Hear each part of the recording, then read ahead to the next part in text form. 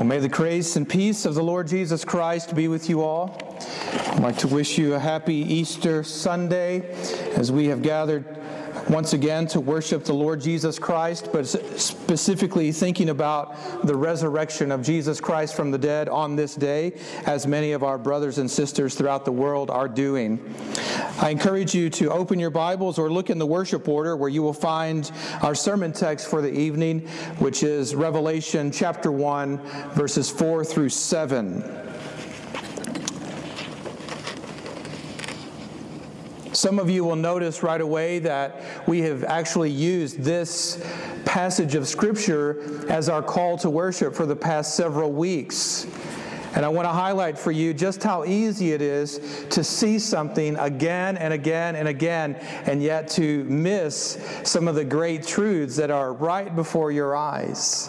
And so I want to go back and revisit this passage as a part of our sermon series in the book of Revelation, but also as a way of highlighting the great truth of the resurrection of Jesus Christ, as we will see from this passage of Scripture. If you are willing and able, I invite you to stand for the reading of God's holy word. The word of God reads in Revelation 1, 4 through 7, John, to the 7 churches that are in Asia, grace to you and peace from him who is and who was and who is to come, and from the 7 spirits who are before his throne, and from Jesus Christ, the faithful witness, the firstborn of the dead and the ruler of the kings on earth. To him who loves us and has freed us from our sins by his blood and made us a kingdom, priests to his God and Father, to him be glory and dominion forever and ever. Amen. Behold, he is coming with the clouds, and every eye will see him, even those who pierced him, and all the tribes on earth will wail on account of him. Even so, amen. May God add his blessings to the reading, the hearing, and the preaching of his word, and all the church says. You may be seated.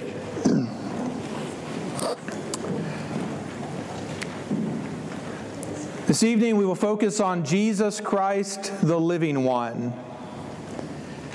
As we've said many times before, the book of Revelation is not John's imagination. It's not John's description of Jesus.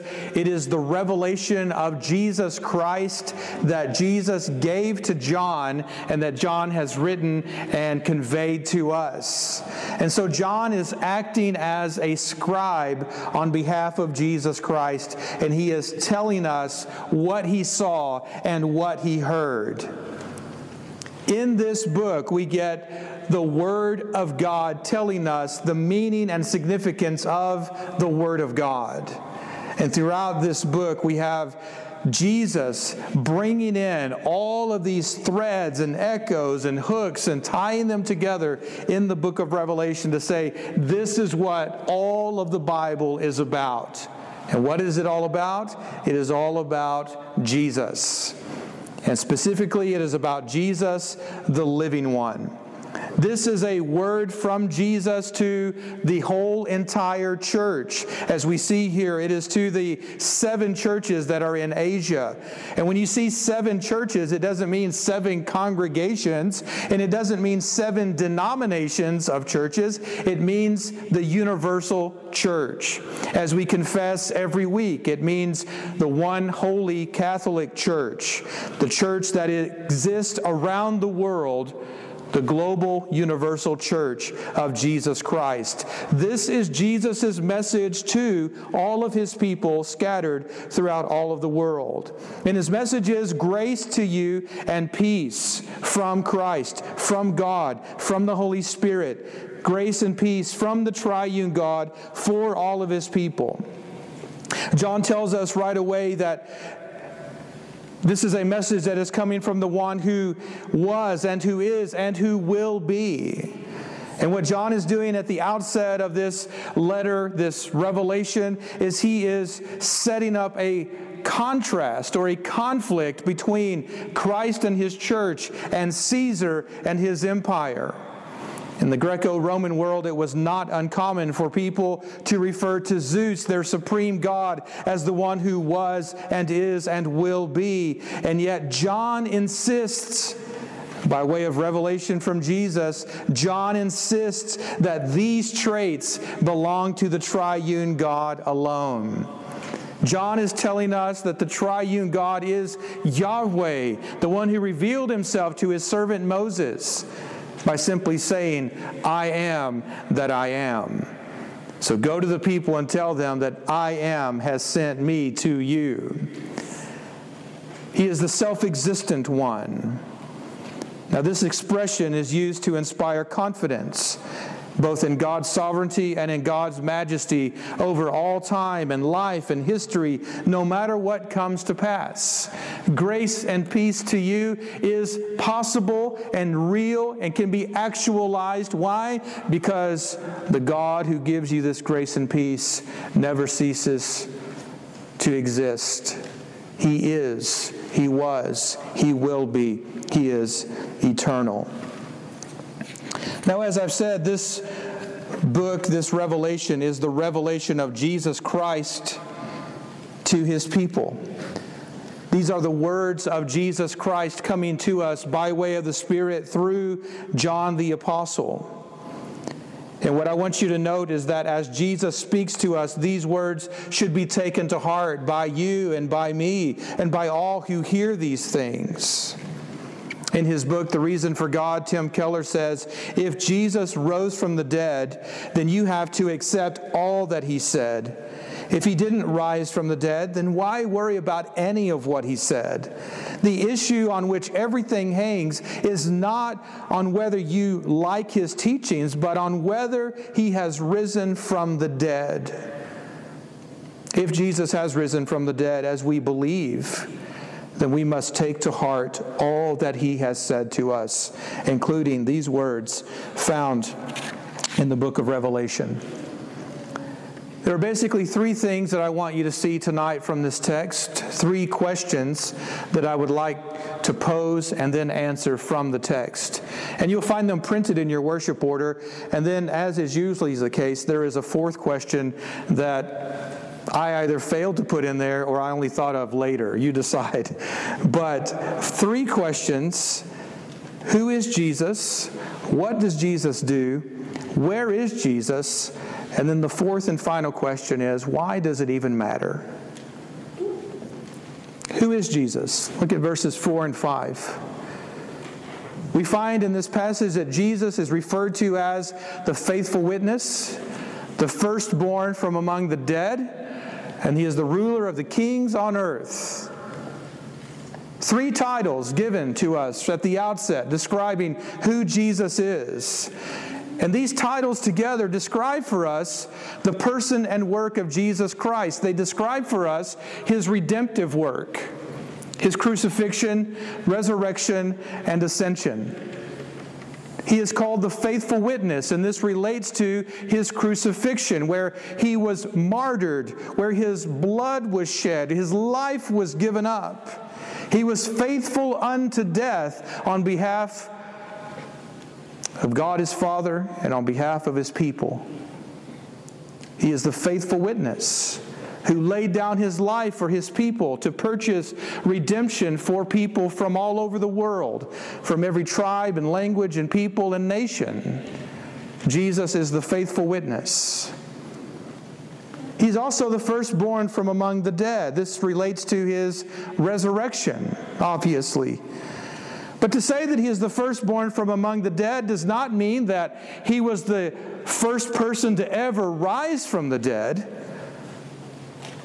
It means that he is the first of many who will rise from the dead and enter into the new creation. He is the first of a kind. He is the first one who ever died as an innocent who did not deserve death. And he is the first one to rise from the dead as an innocent man as well. What happened in the death of Jesus? What happened in the resurrection of Jesus? What happened is that the old world of sin and death came to an end. And the new world of righteousness and grace and life was inaugurated. What happened on that day, what was invisible to the eyes of man, but what was in the mind of God and revealed through Christ by the Spirit, is that the future broke into the present. And Jesus Christ inaugurated the new creation. He began to set in place the new heavens and new earth. And He did it by means of His resurrection. All of those who rise from the dead by faith in Christ will follow this Lamb into the new creation. Herman Bavinck says in his Reformed Dogmatics something very important for us to grasp at this point.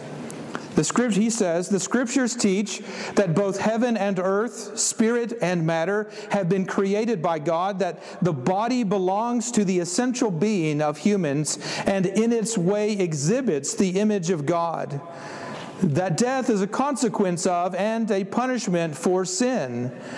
For Scripture, then, everything depends on the physical resurrection of Christ. The that is integral to the how.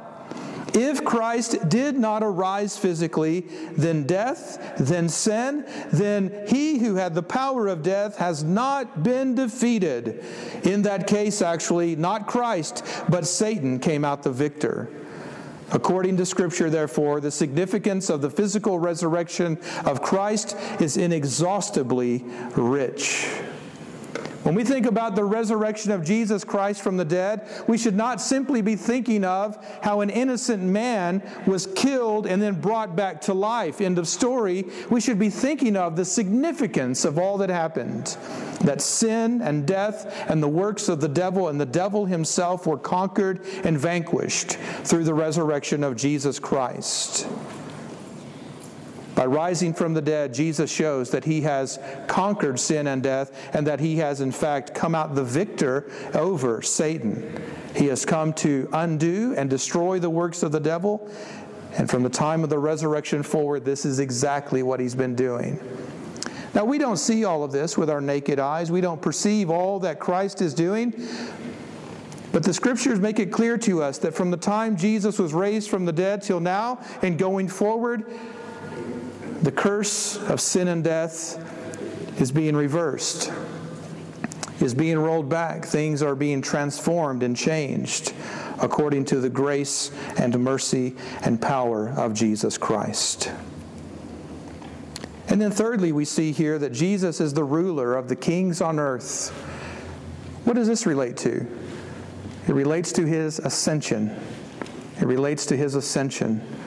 In the story of the Gospels, after Jesus was raised from the dead, He appeared to many people, not to everyone, but to many people. He made Himself known to His apostles and to His immediate community. They followed Him out on a hillside, and He rose up into the sky on the clouds, and angels came and said, "Just as you saw Him go away in the clouds, so you will see Him come again." But where did He go when He ascended? We'll see this in just a moment, but He went on the clouds to be in the presence of His Father with the Holy Spirit. He is the ruler of the kings on earth. Those kings who rose up against Him, King Herod and Governor Pilate and Caesar, all conspiring against Him to bring Him down. But now He is the ruler of those kings on earth and the ruler of presidents and prime ministers and congresses. He is the ruler of all power and authority. As Psalm 2 told us,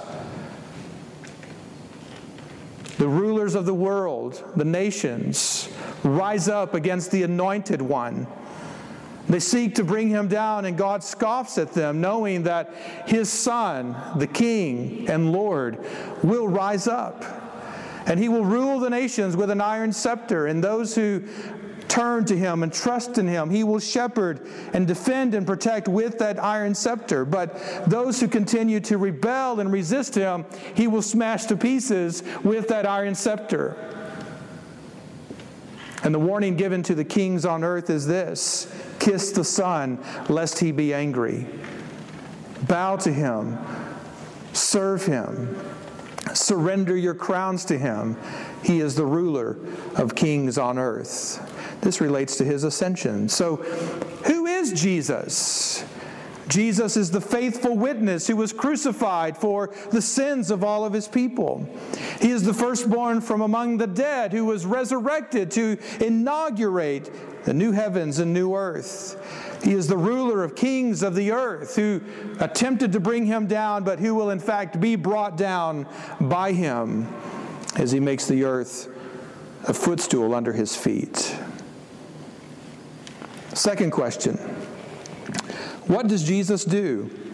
We can hear these great truths about Jesus and feel that perhaps he is so transcendent and majestic that he is far away and disconnected from us. And how could he ever be concerned about us? How could he ever be thinking about you when there's so much on his mind and on his heart as the faithful witness, the firstborn from the dead, and the ruler of kings on earth? Here's what he does. Verses 5 and 6 tell us very clearly. First thing is, he loves us. He loves us. That might come as a surprise to you, someone with so much majesty and sovereignty, and then the first thing we hear about him is he loves us. He loves us present tense. He loves you present tense. He has you on his mind with all the other things on his heart and mind. He loves you. And how do you know that he loves you? It's not because you have a warm, fuzzy feeling in your heart or that you get tingles on your spine or goosebumps on your arm. No, you know that he loves you because of what he did for you. That's the way you know that anyone loves you, by the way. It's not just by what they say with their mouths, although words do matter. But it's also by what they do with their life.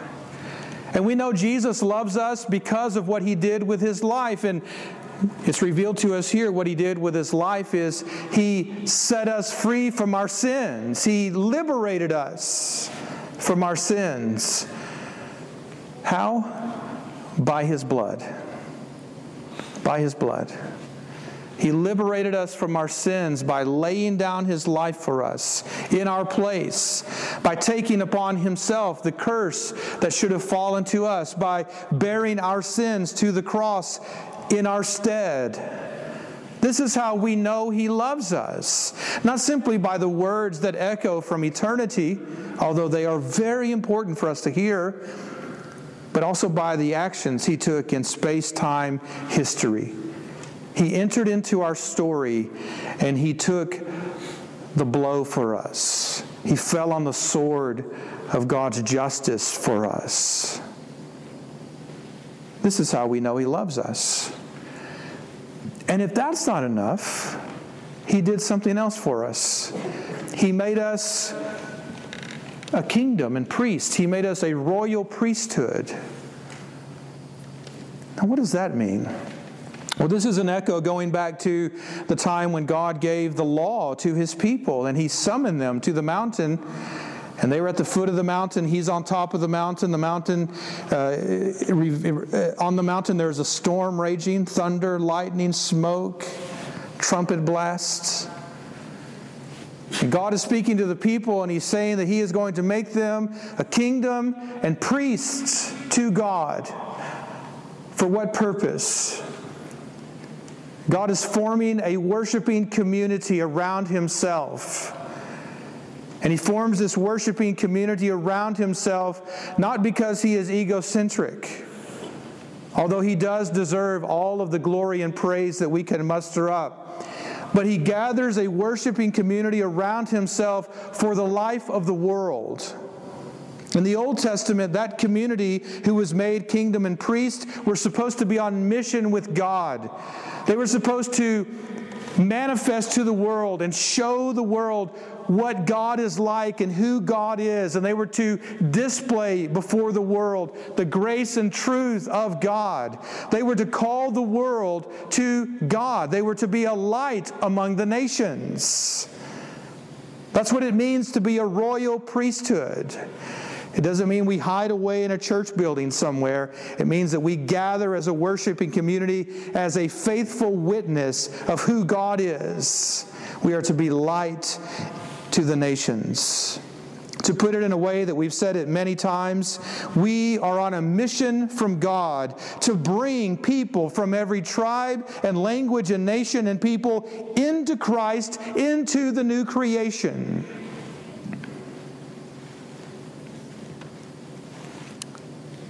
We are salt and light. As kingdom and priest, we have the privilege of praying for the nations, of preaching the gospel to the nations, of praising God in the hearing of the nations. Why? Because we are echoing the revelation of Jesus Christ to the world. And we're saying, come, turn, trust in Christ, follow the Lamb into the new creation. So you see that what Jesus does for us is He transforms us by His love. Liberating us from our sins is one thing, but setting us free for what purpose? For the purpose of serving God, not for the purpose of just doing anything and everything we want to do. We are now free, not to roam about the country, but we are now free to go out as light to the nations. We're now free to worship and serve the triune God.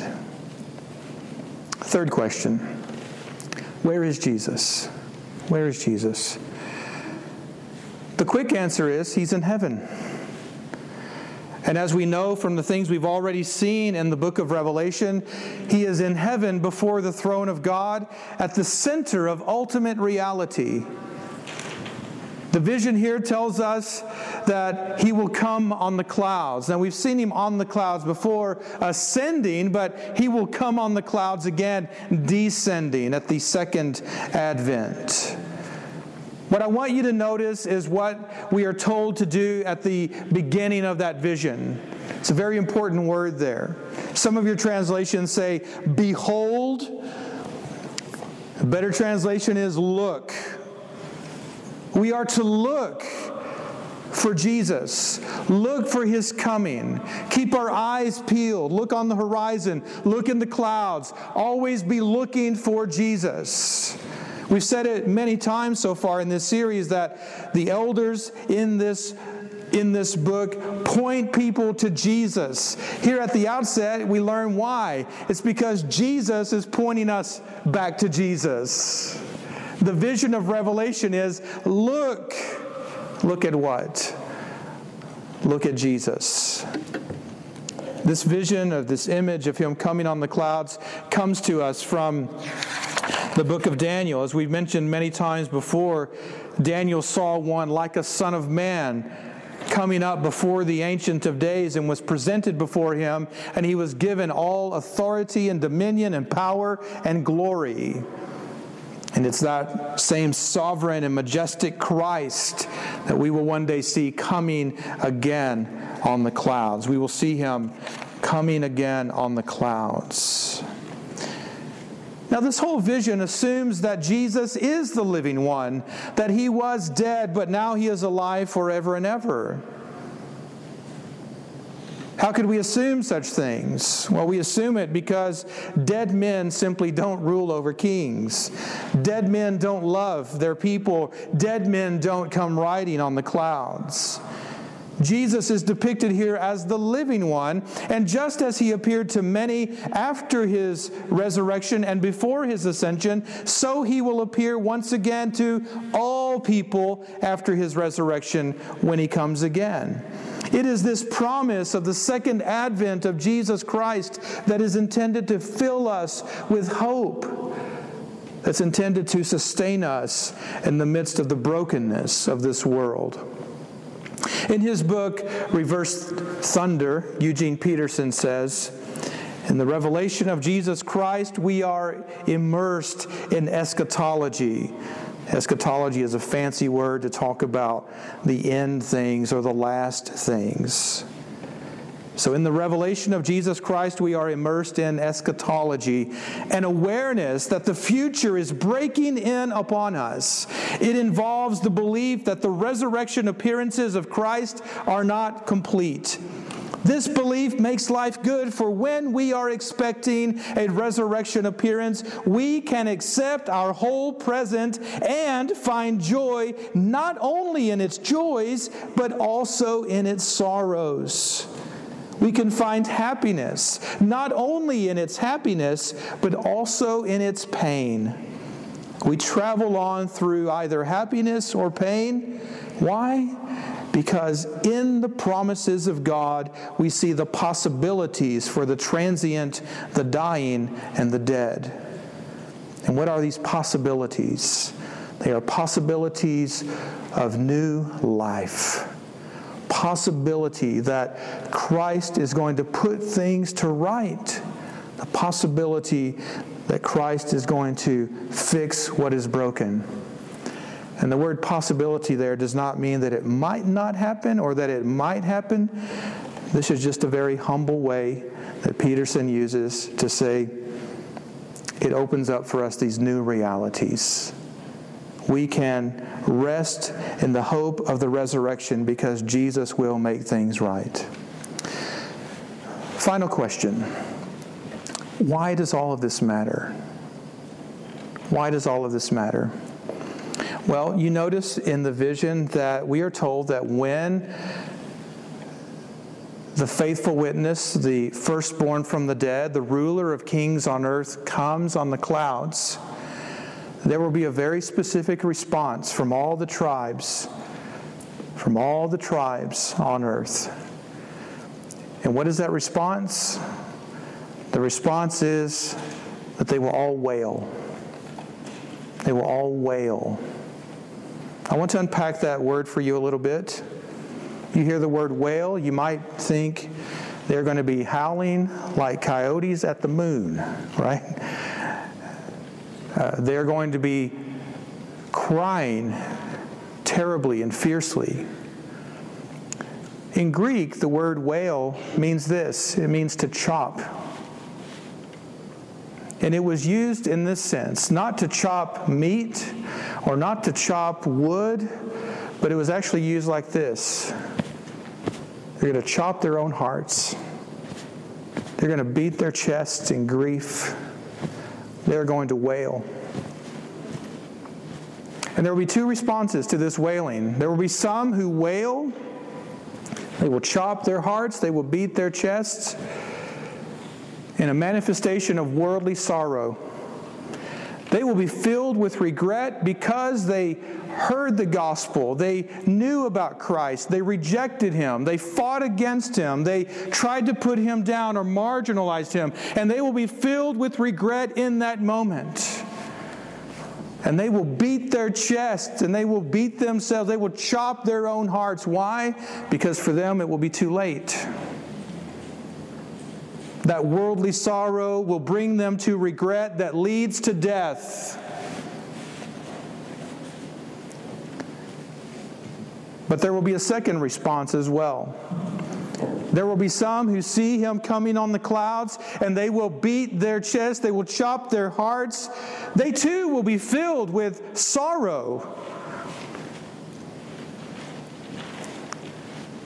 But it will be a godly sorrow. Not a godly sorrow that is filled with regret, but a godly sorrow that leads to repentance, that leads to real change. A godly sorrow that leads to life. We see an example of this at the end of the Gospel of John, chapter 19. John has told us here in the vision of Revelation 1 that even those who pierced Him will see Him and will wail. At the end of the Gospel of John, we hear the same language. Jesus was on the cross. A soldier is given the charge to go and take a spear and ram it into his side, and he does so. And immediately water and blood come flowing out of his side. And John tells us that the reason that took place was to fulfill what was spoken in the Scriptures. What was spoken in the Scriptures comes from Zechariah 12. Zechariah 12 says, I will pour out on the house of David and the inhabitants of Jerusalem a spirit of grace and pleas for mercy, so that when they look on me, on whom they have pierced, they shall mourn for him as one mourns for an only child, and weep bitterly over him as one weeps over a firstborn. You notice that this flows out of the grace and mercy of God. And what did that soldier say at the end of that day as he gazed upon Jesus Christ, the one he had pierced, the one they had pierced, the one that everyone had gazed upon for hours and hours? Truly, this man was the Son of God. Why do I say all this? Why does it matter? Well, it matters because again and again in the Scriptures, as Christ reveals himself to us through the prophets and through the apostles, by his Spirit, through pastors, the message is always the same. Look to Jesus. Point people to Jesus. And ultimately, it is this encounter with Jesus that changes hearts and changes lives. The fact that Jesus will come again on the clouds indicates that he is, in fact, raised from the dead, and it is the living one. It is to the living one that we will give an account for our own lives. Final thing I want to leave you with. In his book, Simply Christian, Why Christianity Makes Sense, N.T. Wright says, made for spirituality, we wallow in introspection. Made for joy, we settle for pleasure. Made for justice, we clamor for vengeance. Made for relationship, we insist on our own way. Made for beauty, we are satisfied with sentiment. But new creation has already begun. The sun has begun to rise. Christians are called to leave behind in the tomb of Jesus Christ all that belongs to the brokenness and the incompleteness of the present world. And that, quite simply, is what it means to be Christian. To follow Jesus Christ into the new world, into God's new world, which he has thrown open before us in the resurrection of his Son. Think of the stone being rolled back from the tomb as God opening the door to a brand new world and calling you to follow the Lamb into that world. And you can only follow the Lamb who appears to have been slain, because the Lamb who was slain is alive forever and ever. Let us pray together. This is from the Valley of Vision, which are a collection of Puritan prayers. Adorable Redeemer, you who was lifted up on a cross are ascended to highest heaven. You who as man of sorrows was crowned with thorns are now as Lord of life wreathed with glory. Once no more shame. Once no shame more deep than yours, no agony more bitter, no death more cruel. Now, no exaltation more high, no life more glorious, no advocate more effective. What more could be done than you have done? Your death is our life, your resurrection, our peace, your ascension, our hope, your prayers, our comfort. For your glory and by your grace we pray all these things. In the name of Jesus Christ, amen.